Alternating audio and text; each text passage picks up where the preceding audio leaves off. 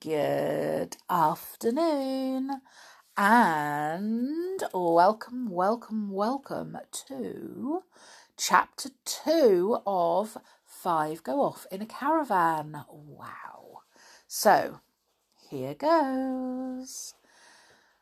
Chapter 2, George's Great Idea. The others stared at George's excited face. She had gone quite red. Dick thumped on the ground. What an idea! Why didn't we think of it before? Oh, yes, a caravan to ourselves. It sounds too good to be true, said Anne, and her eyes shone. Well, I must say it would be something we've never done before, said Julian, wondering if it was really possible. I say, wouldn't it be gorgeous if we could just go off into the hills where that lake is that the boys spoke about? We could bathe there and we could perhaps get to know the circus folk. I've always wanted to know about circuses. Oh, Julian, that's a better idea still, said George, rubbing her hands together in delight. I liked that boy Nobby, didn't you? Yes, said everyone. But I didn't like his uncle, said Dick. He looked a nasty bit of work. I bet he makes Nobby toe the line and do what he's told. Julian, do you think we'd be allowed to go caravanning by ourselves? Asked Anne earnestly. It does seem to me to be the most marvellous idea we've ever had. Well, we can ask and see, said Julian. I'm old enough to look after you all. Oh, pooh, said George. I don't want any looking after, thank you. And anyway, if we want looking after, Timmy can do it. I bet the grown-ups will be glad to get rid of us for a week or two. They always think the summer holidays are way too long. We'll take Dobby with us to pull the caravan, said Anne suddenly, looking down at the field where Dobby stood patiently, flicking away the flies with his long tail. Dobby would love that. I always think he must be lonely living in that field all by himself, just being borrowed by people occasionally. Of course Dobby could come, said Dick. That would be fine. Where would we get the caravan from? Are they easy to hire? Well, I don't really know, said Julian. I know a chap at school. You remember him, Dick, that big fellow called Perry. He used to go caravanning every holidays with his family. They used to hire caravans, I know. I could find out from him where he got them from. Well, Daddy will know, said Anne, or Mummy. Grown-ups always know things like that. I'd like a nice large caravan, red and blue, with a little chimney and windows each side and a door at the back and steps to go up into the caravan. And the others interrupted with their own ideas, and soon they were all talking excitedly about it, so loudly that they didn't see someone walking up and standing nearby, laughing at the excitement. Woof, said Timmy politely. He was the only one who had ears and eyes for anything else at the moment. The children looked up. Oh, hello, Mother, said Julian. You've just come at the right moment. We want to tell you about an idea we've got. His mother sat down, smiling. Well, you do seem very excited about something, she said. What is it? Well, it's like this, Mummy, said Anne, before anyone else could get a word in. We've made up our minds that we'd like to go off in a caravan for a holiday by ourselves. Oh, please, it would be such fun. By yourselves, said her mother doubtfully. Well, I don't know about that. Julian can look after us, said Anne. So can Timmy, put in George at once, and Timmy thumped the ground with his tail. Of course he could look after them. Hadn't he done it for years and shared all their adventures? Thump, thump, thump.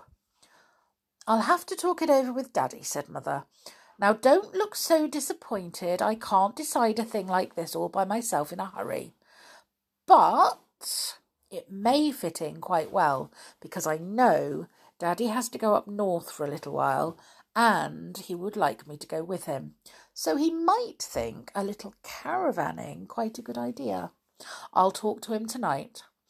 We could have Dobby to pull the caravan, Mummy, said Anne, her eyes bright. Couldn't we? He'd love to come. He has such a dull life now.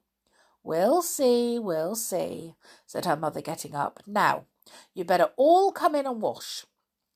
It's nearly tea time. Your hair is terrible, Anne. What have you been doing? Everyone rushed indoors to wash, feeling distinctly cheerful. Mother hadn't said no. She'd even thought it might fit in quite well. To go off in a caravan all alone, doing their own cooking and washing, having Dobby for company, and Timmy as well, of course. How simply gorgeous. The children's father did not come home until late that evening, which was a nuisance, for everybody felt that they couldn't wait for very long to know whether they might or might not go. Everyone but Julian was in bed when he came home, and even then, when he too came to bed, he had nothing to report. He stuck his head into the girls' bedroom. Daddy's tired and he's having a late supper, and Mother won't bother him till he's feeling better, so we won't know until morning, worse luck. The girls groaned. How could they possibly go to sleep with thoughts of caravans floating deliciously in their heads, not knowing whether or not they would be allowed to go? Oh, blow, said George. I shan't go to sleep for ages. Get off my feet, Timmy. Honestly, it's too hot to have you anywhere near me in this weather. In the morning, good news awaited the 4 children. They sat down at the breakfast table, all very punctual for once, and Julian looked expectantly at his mother. She smiled at him and nodded. Yes, we've talked it over, she said, and Daddy says he doesn't see why you shouldn't have a caravan holiday. He thinks it would be good for you to go off and rough it for a bit. But you will have to have 2 caravans, not 1. We couldn't have all 4 of you, and Timmy too, living in 1 caravan. Oh, but Dobby couldn't pull 2 caravans, Mummy, said Anne. We can borrow another horse, said Julian. Can't we, Mother? Thanks awfully, Daddy, for saying we can go. It's so good of you. Absolutely brilliant, said Dick.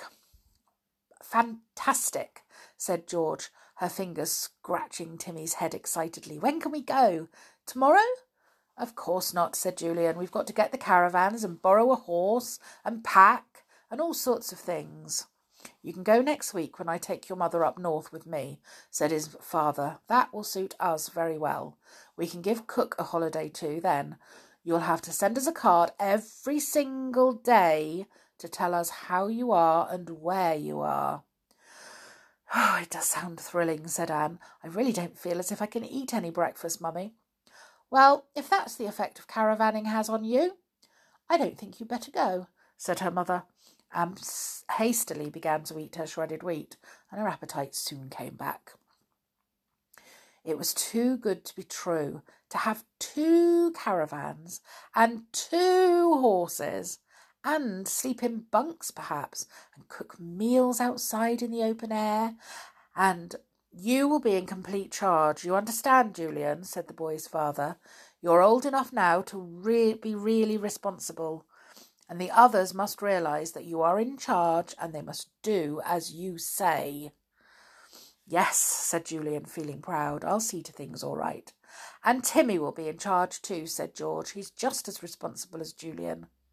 Woof, said Timmy, hearing his name and thumping the floor with his tail. You're a darling, Timmy, said Anne. I'll always do what you say, as well as what Julian says. Idiot, said Dick. He patted Timmy's head. I bet we wouldn't be allowed to go without you, Timothy. You're a jolly good guard for anyone. You certainly would not be allowed to go without Timmy, said his mother. We know you'll be safe with him. It was all so exciting. The children went off to talk things over by themselves when breakfast was finished. I vote we go caravanning up into the hills that boy spoke of, where the lake lies at the bottom, and camp there, said Julian. We'd have company then. Jolly exciting company too. We wouldn't live too near the circus camp. They might not live like strangers butting in, but we'll live near enough to see the elephant going for his daily walk and the dogs being exercised. And we'll make friends with Nobby, won't we? Said Anne eagerly. I liked him. We won't go near his uncle, though. I think it's strange that such a bad-tempered looking man should be the chief clown in a circus. I wonder when and where Mother will get the caravan, said Julian. Oh, won't it be fun when we see them for the first time? Let's go and tell Dobby, said Anne. He's sure to be excited too. Baby, he won't understand a word you tell him, said George.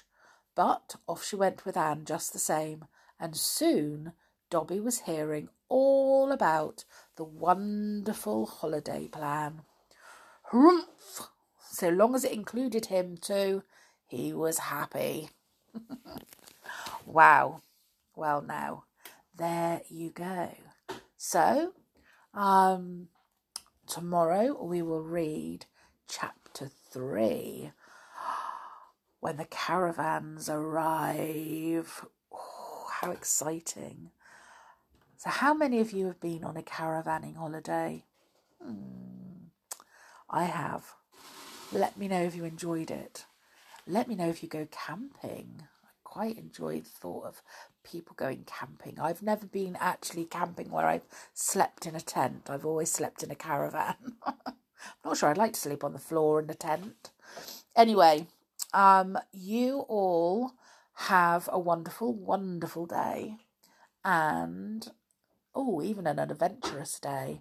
And I will see you all again tomorrow. So take care, stay safe, and bye for now.